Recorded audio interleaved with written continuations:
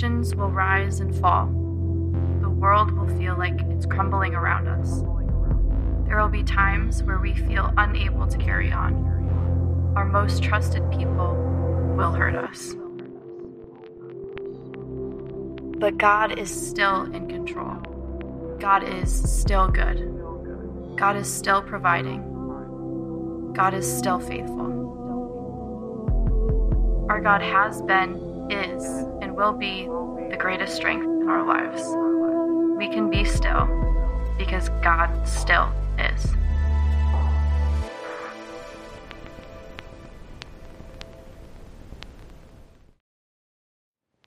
So I've been accused of every time we start a series here, by the way, unfairly accused, of every time we started a series here of saying, I'm just so excited about this series, and I'm going to do that again. Like I mentioned earlier, if you were here right at the beginning, for like 20 years as I've been a pastor here, just kind of circling around different books in the Bible, trying to decide what to teach on, it never felt like the right time to teach out of the book of Daniel. There's been little bits, the stories that we're really familiar with in Daniel. You're probably familiar with Daniel in the lion's den, and if you're a VeggieTales fan, Shack, and Benny.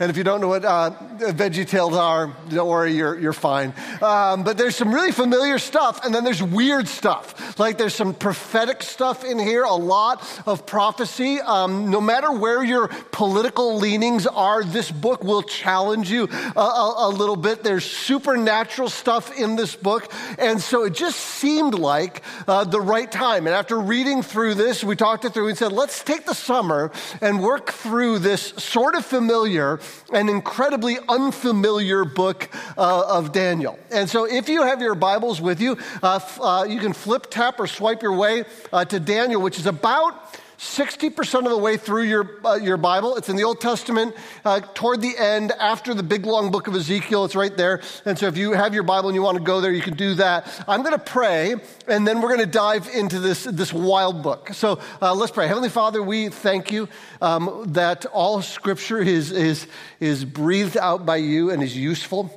And so even as we tackle this book, that some of it's familiar and some of it's just really weird, that we would see that usefulness in our life. And we just pray that you would use it to transform us more into the likeness of your Son. And we pray all these things in his name. Amen.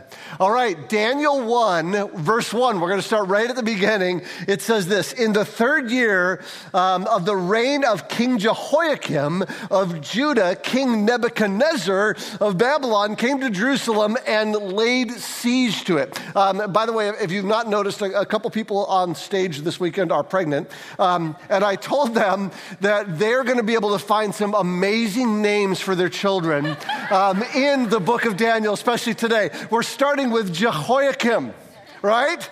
And Nebuchadnezzar. And so we're told right at the beginning that we got these two kings. And this actually establishes in Daniel a little bit of one of the big themes of the book of Daniel, and that is of kingdoms. And I'm going to give you the punchline of this entire series right at the beginning, so you don't even have to come back for 9 weeks. And it's this: earthly kingdoms will come and go, but God's character and his power remain the same no matter what happens. And that one day, all kingdoms will fade away, and the only one that will be left is the kingdom of Jesus. And these two principles, and we really get them, and we're going to see them in Daniel, they should fundamentally transform us from the inside out. And so this verse starts by dropping two king names. And the first is King Jehoiakim. Who's this guy? Well, King Jehoiakim was appointed as king of Judah by an Egyptian pharaoh. To be the king over Judah after his brother was thrown in jail after having only been a king for 3 months. And King Jehoiakim and his brother had a really godly dad, and yet they were evil and wicked guys. And this guy only lasted 3 years before the Babylonians invaded. And when the Babylonians invaded, they were invaded under the leadership of this guy, Nebuchadnezzar. And he was a small town chieftain that found a way to unify a whole bunch of kingdoms and turn it into what became this massive Babylonian empire. We're going to see a lot more about his empire next week. But there are actually like 3 overlapping sieges of Jerusalem, and the Babylonians used different calendars than the Jews did. But when we track all these dates, the thing that I love about these dates that were given, that it was in the 3rd year of this particular reign, is we know that this happened between 606 and 604 BC, which is like 2,600 years ago. Now, all of that may seem boring, and you might be thinking, oh, we're going to be 9 weeks in a history lesson. But this is what I think is really important about this. It's one of the reasons that I'm a follower of Jesus, is because I see that this cross-reference with other accounts tells us about a real event that happened in a real time and place in history. We can actually place the time in history that this stuff happened. It's one of the big reasons I'm a follower of Christ, is the consistency of Scripture with other historical accounts. So let's look at verse 2. The Lord handed King Jehoiakim of Judah over to him, along with some of the vessels from the house of God, and Nebuchadnezzar carried them to the land of Babylon, to the house of his God, and put the vessels in the treasury of his God. So right here, we run into a theological snag for Western people. And actually, down through history, this theological snag actually hasn't hit most cultures down through history, but it definitely hits us. But it's fundamental to Daniel, to the whole Bible, to Christian worldview, and it is simply these words: the Lord handed. See, what happens is something crazy has just happened here.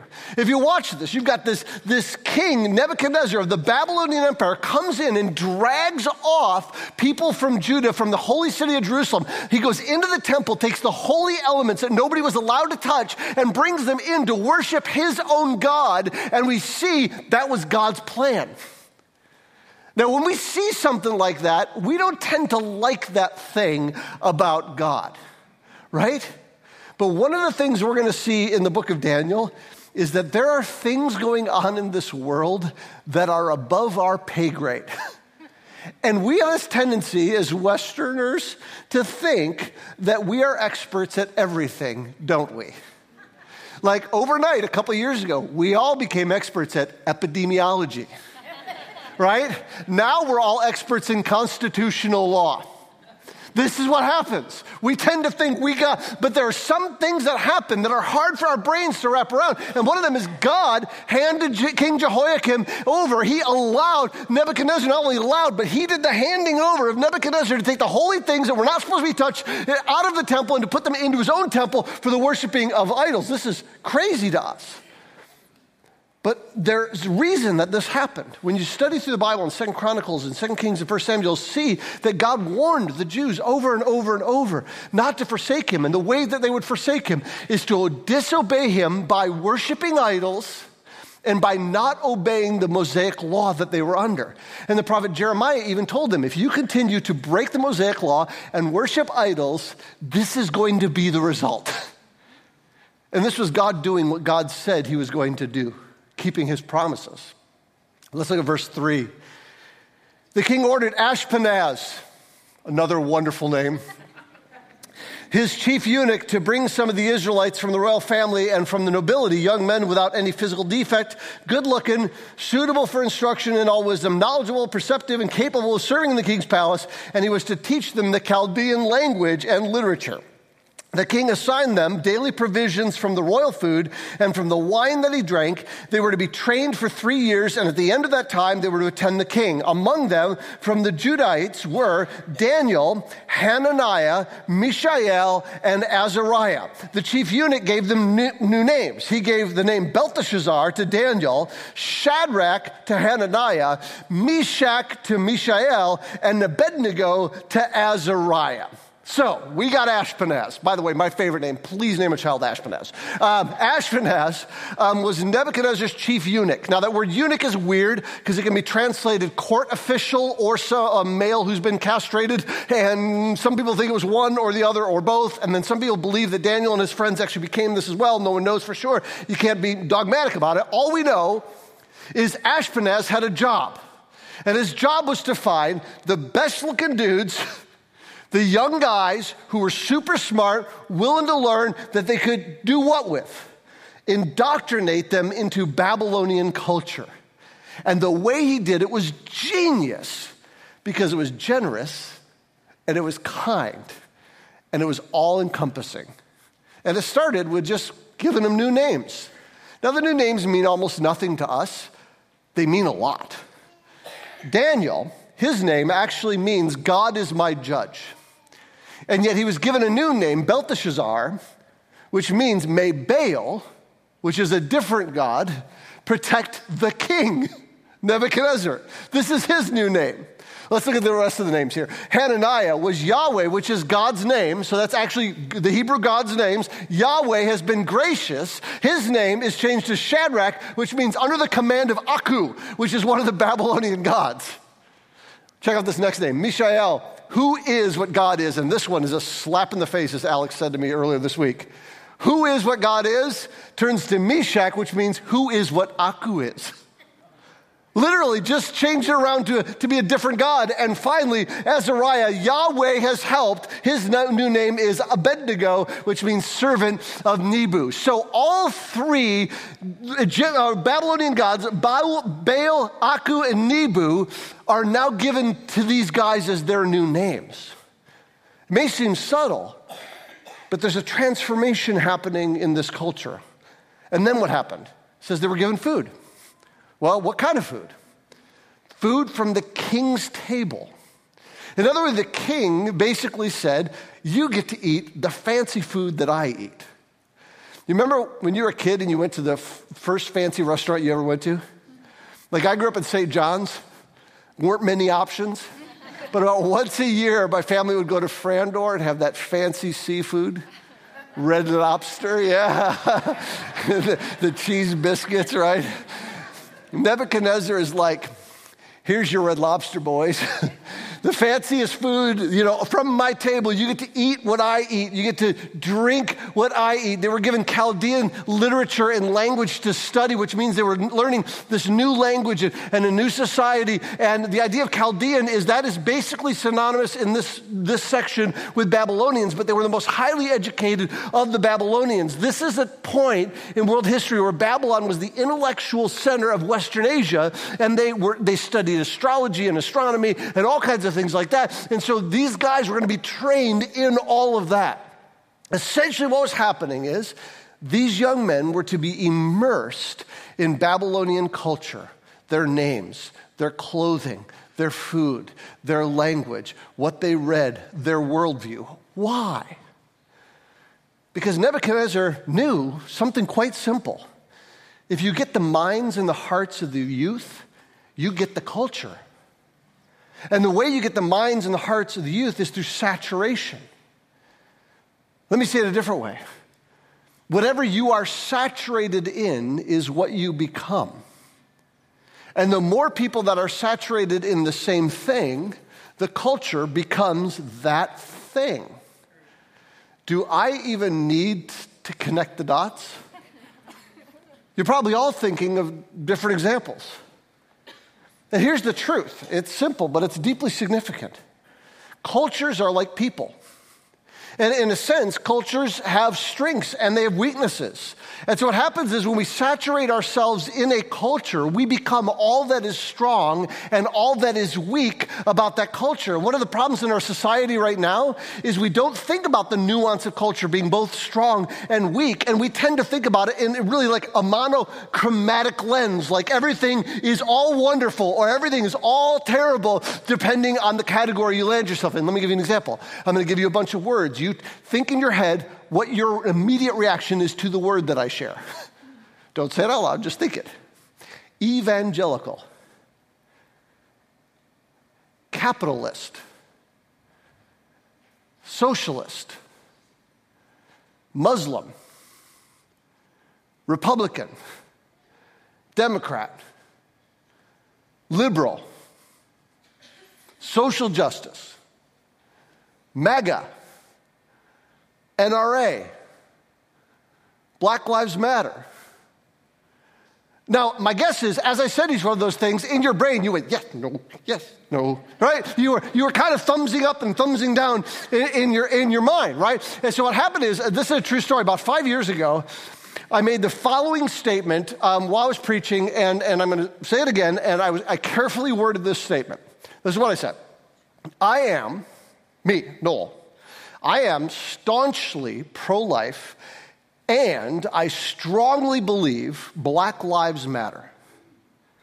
Now, when I said that statement about 5 years ago, because I believe that there is a biblical and philosophical consistency between those two statements, I got an avalanche of email and social media hits that accused me of all kinds of things that I must believe and all kinds of associations I must be making because I made those two statements. In particular, the one that razzed everybody about 5 years ago was that I believed strongly that Black Lives Matter. People left our church over things that they assumed about me. Here's what's crazy. This month, I bet if I said this without context, I would get an avalanche of email, not on the Black Lives Matter part, but because I said I'm staunchly pro-life. Why does this happen? Because we become so saturated in a culture that lacks nuance. We are so saturated in a culture that paints with monochromatic brushes about other people and about other cultures that we have begun to believe in our culture that if someone says one of those statements, that everything attached to that is applied to them. But remember, cultures, like people, have their strengths and they have their weaknesses. So in every culture, we can find something beautiful. You should be able to find something beautiful in every single culture, something to love in every single culture. But just because you can find beauty and things to love in every single culture, there are also weaknesses in every single culture. And just because you see beauty in something and something is absolutely true does not mean everything about it is true. You don't have to embrace everything about that culture. There are cultures right now that will mutilate a little girl's sexual organs so she can't have an orgasm in order to minimize sexual immorality. There are cultures who kill people who don't agree with them, and I don't have to embrace any of that crap. I don't have to respect that. But there might still be beauty in the culture in which that thing exists. See, some religions teach slavery. Historically, Christians use the Bible to teach slavery. And that's intolerable. That should upset us. But did you know that in Great Britain, it was Christians that began the fight against slavery? It was the Quakers. Did you know in the early Roman history, when they used to have slaves fight to the death in the Colosseum, it was Christians. There was a guy named Telemachus who threw himself in between the slaves in the Colosseum to begin outlawing these slaves killing one another. Christians have always had to keep two things in tension: respect and dignity for various cultures, and standing for biblical truth when those cultures deny it. And the reason we hold these things in tension is partially because we don't want to destroy the relationships we have with people living in various cultures that surround us, and the fact that everybody who has ever lived is created in the image of God and carries at least a little flicker of that in them. So the cultures that they build are both reflecting the image of God and they are marred by sin at the same time. Well, what does this have to do with Daniel? Remember the very first thing we saw in verse 2? The Lord handed King Jehoiakim and the Judah over to him, along with some of the vessels over to the house of God. What this means is this was all part of God's plan. That Daniel and Hananiah and Mishael and Azariah, we're just going to go ahead and use their Hebrew names, because they were in Babylon, they were there because God sent them there.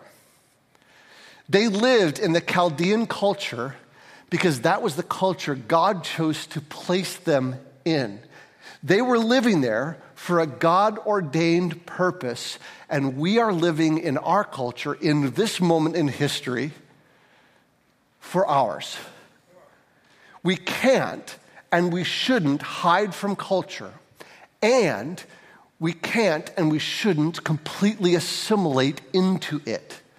If you're a Christian and your beliefs and your behavior look exactly like the culture around you, you're doing it wrong because you're probably saturated more by the culture than God's word. What we have in Daniel is a beautiful picture of how to engage our culture and to represent Jesus well. Let's see how Daniel and his friends do it. Verse 8.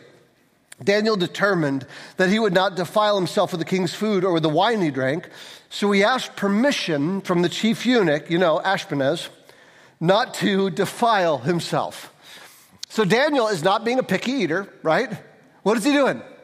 Well, he knew that the food that came from the king's table was likely not kosher. And he was a Jew, and he lived under the Mosaic law. And so he knew that whatever was being prepared likely was not going to be prepared in a manner that he could eat it without violating the Mosaic law. And then the wine that they drank was probably going to be served to idols. And so in drinking this wine, he was concerned that he was going to be worshiping idols. And you see that the very thing that concerned Daniel were the two reasons that they were in captivity in Babylon. He wanted to make sure he obeyed the Mosaic law as a Jew, and he wanted to make sure that he wasn't worshiping idols. And it's a beautiful reminder that in every culture, there's always a remnant of people following after God. And so here we have this little remnant of guys, Daniel and his friends. Now watch this. Daniel determined that he would not defile himself with the king's food or the wine he drank, so he asked permission from the chief eunuch not to defile himself. And God had granted Daniel kindness and compassion with the chief eunuch. And yet he said to Daniel, I fear my lord the king who assigned your food and drink. When he sees your faces looking thinner than the other men your age, you would endanger my life with the king. Now there's a bunch of stuff in here that I want you to miss. We're only 8 verses in, and Daniel has made a friend. Daniel has made a friend with who? The chief eunuch working for the king, the top official working for the king. And of course, this guy in charge of all of the eunuchs it says that God is the one who granted him kindness and compassion. But these two things are working together. We see the tone and the attitude that Daniel has. What does he have? When he sees this food being brought to him and this wine being brought to him, what does he do? He says, heck no, I'm not eating that. What does he do? He asks permission. He is kind. He is respectful. You can see in Daniel's tone and the way he approaches this chief eunuch that, and God had already given him compassion and kindness with this guy. And we're going to see this in Daniel. We're going to see this tension that Daniel holds so very well, where time and again he has a gentle approach, and God grants him favor with people through that. Those two things work together. Verse 11. So Daniel said to the guard whom the chief eunuch had assigned to Daniel, Hananiah, Mishael, and Azariah, please test your servants for 10 days and let us be given vegetables to eat and water to drink, and then examine our appearance and the appearance of the young men who are eating the king's food and deal with the servants based on what you see. This is actually genius. It's not that he's being vegan, right? He's not being a picky eater. What he's done is he's found a plan. The plan is genius because if he eats just vegetables, there's almost no way that the vegetables would be prepared in such a way that would violate the Mosaic law. By saying, hey, there's no command in the Old Testament that the Jews wouldn't be able to drink wine, but for him, he's like, if we go with water, we know that it hasn't been sacrificed to idols. So what he's doing is he's building a plan here, and he says, just test us for 10 days. That's the win-win. Because for Ashpenaz, he's like 10 days. If they're looking bad after 10 days, he can reverse everything, go back to, fattening them up with the king's food, and then no one will know. It's like no harm, no foul, win-win, the whole thing, every cliche you want to throw in there, right? Now, I know that there is something subtle here that I just don't want us to miss. Amidst this pressure for Daniel and his friends to become fully Chaldean and Babylonian, they didn't resist by saying, no, we won't learn the language. No, we won't dress this way. No, we won't read these books. No, we won't be immersed in the culture. They drew the line only where there was a concern that they would violate God's law or worship idols. And I think there's a lesson for us in there, because Christians are historically really bad at drawing lines. We tend to draw them in the wrong places.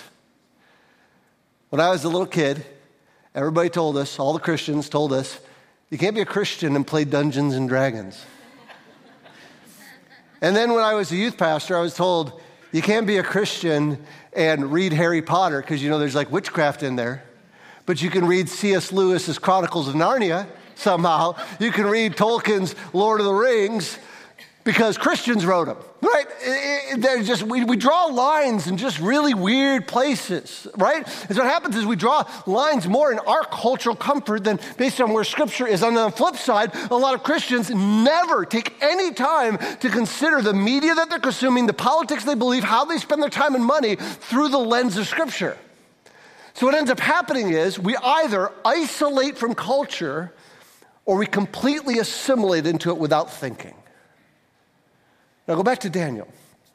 Daniel's friends find this fine line. And there's an implication in this fine line where they say, what? Just for us, just give us veggies and water. What are they saying? They're not saying to Ashpenaz and the other Babylonians, you must become like us. They were saying, there are some ways in which we cannot become like you. And if we adopt this posture, it changes everything.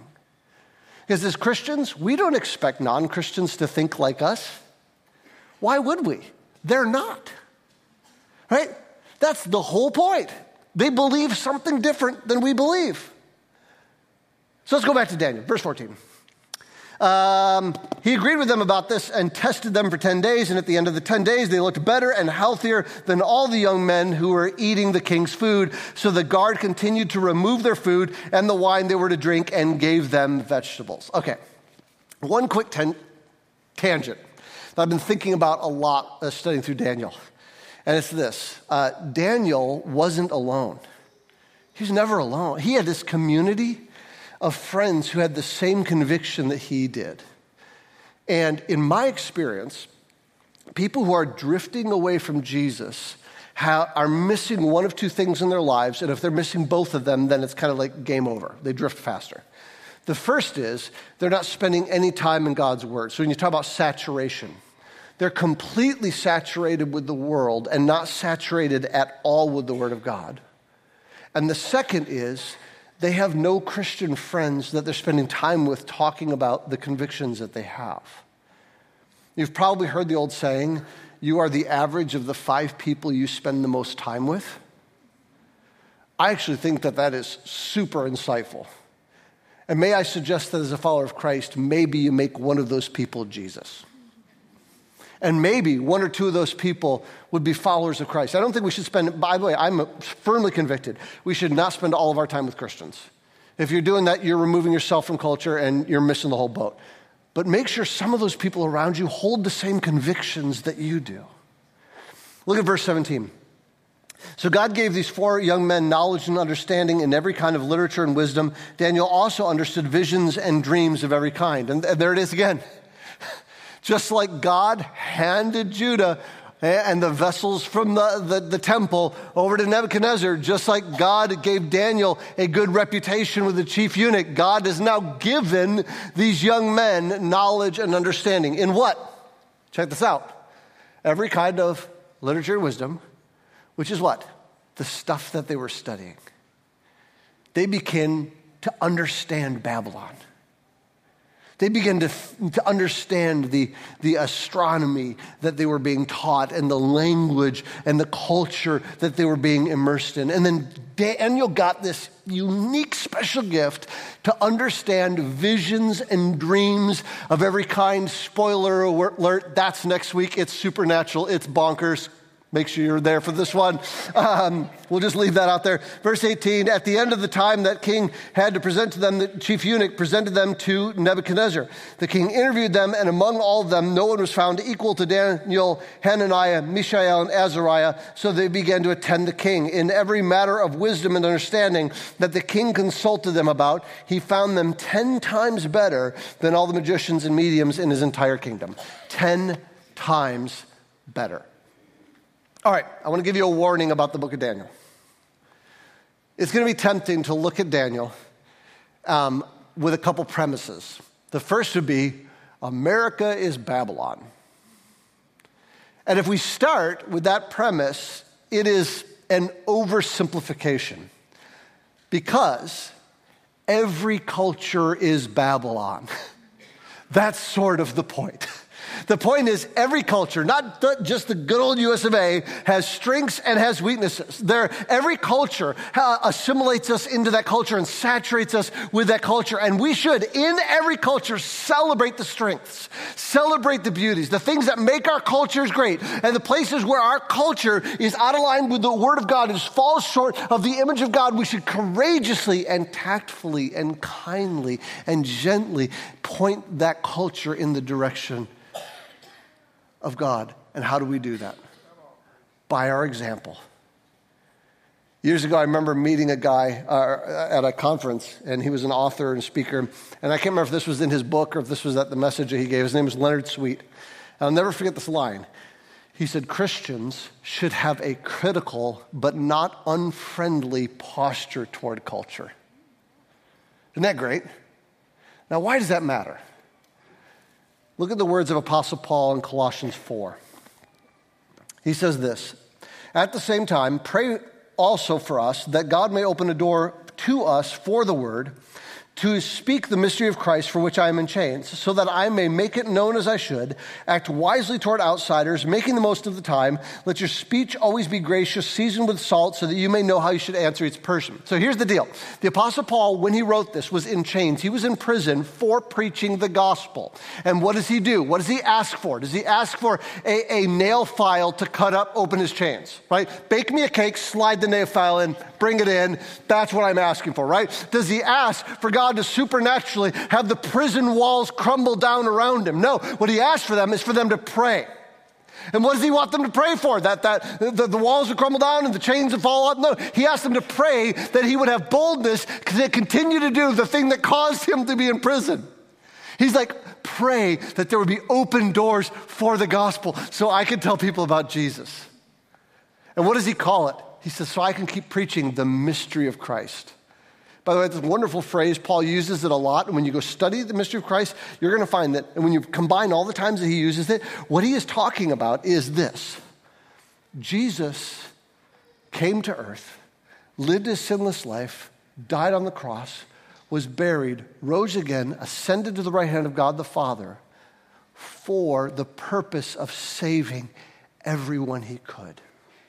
That there's an invitation, not just to the Jews who are waiting for the Messiah, but for every one of us. That there's an invitation to call to Jesus to save us. That anyone that calls on his name will be saved. That God has a divine plan. And while earthly kingdoms will come and go, God's character and power will remain the same. And that one day every kingdom will collapse until there's only one that is left, the kingdom of Jesus. And if we get this idea, it changes who we are. So if we're like the Apostle Paul sitting there in chains, our prayer would be, give me more opportunities to talk about Jesus. That's why Paul said that Christians should what? He said all the stuff in these verses. He said they should act wisely towards those who are not Christians. It's why he says we should make the most of our time. It's why he says our speech should be gracious. Because whether we are in prison like Paul in Rome, or we're Daniel in Nebuchadnezzar's court in Babylon, there are people around us looking for answers. And what they don't realize is the biggest answer that they need is about a different king, King Jesus. A king that came to save them from their sins. And the reality is, no matter how many of us there are, 4 of us in the Babylonian court, or millions in a country like America, Christians will always be a weird cultural minority. If you really live this out, you're going to be weird and absurd a little bit. But let's make sure we're weird and absurd about the right things. And just like Daniel and just like Paul, you are called to be strangers and aliens and ambassadors of another king and another kingdom. Look at the very last verse in Daniel 1. It says, Daniel remained there until the first year of King Cyrus. So now again, what can we do? We can cross-reference that date. We cross-reference that date, we find that year is 536 BC, which means it is 70 years later. Daniel went into the court as a teenager. And he stayed there serving in Babylon until he was in his 80s. Why? Because that's where God wanted him. And you are in this culture right now because this is where God wants you. To be an alien, to be a stranger, to be an ambassador, to be weird in the right ways, and to gently point this culture toward the image of God as reflected in Jesus. Let me pray. Heavenly Father, we thank you for this story that happened 2,600 years ago. And we thank you that even then, Daniel was looking forward to a king that he didn't know his name. That he knew that one day there would be a king that would crush all other kingdoms. And now we know the name of that king is Jesus. And so we just pray in our culture that we would be men and women who are saturated by your word, as this world is trying to saturate us in its worldview. We just pray that we would have the courageousness to be absurd in our culture when that time comes. We pray all this in Jesus' precious and saving and kingly name. Amen.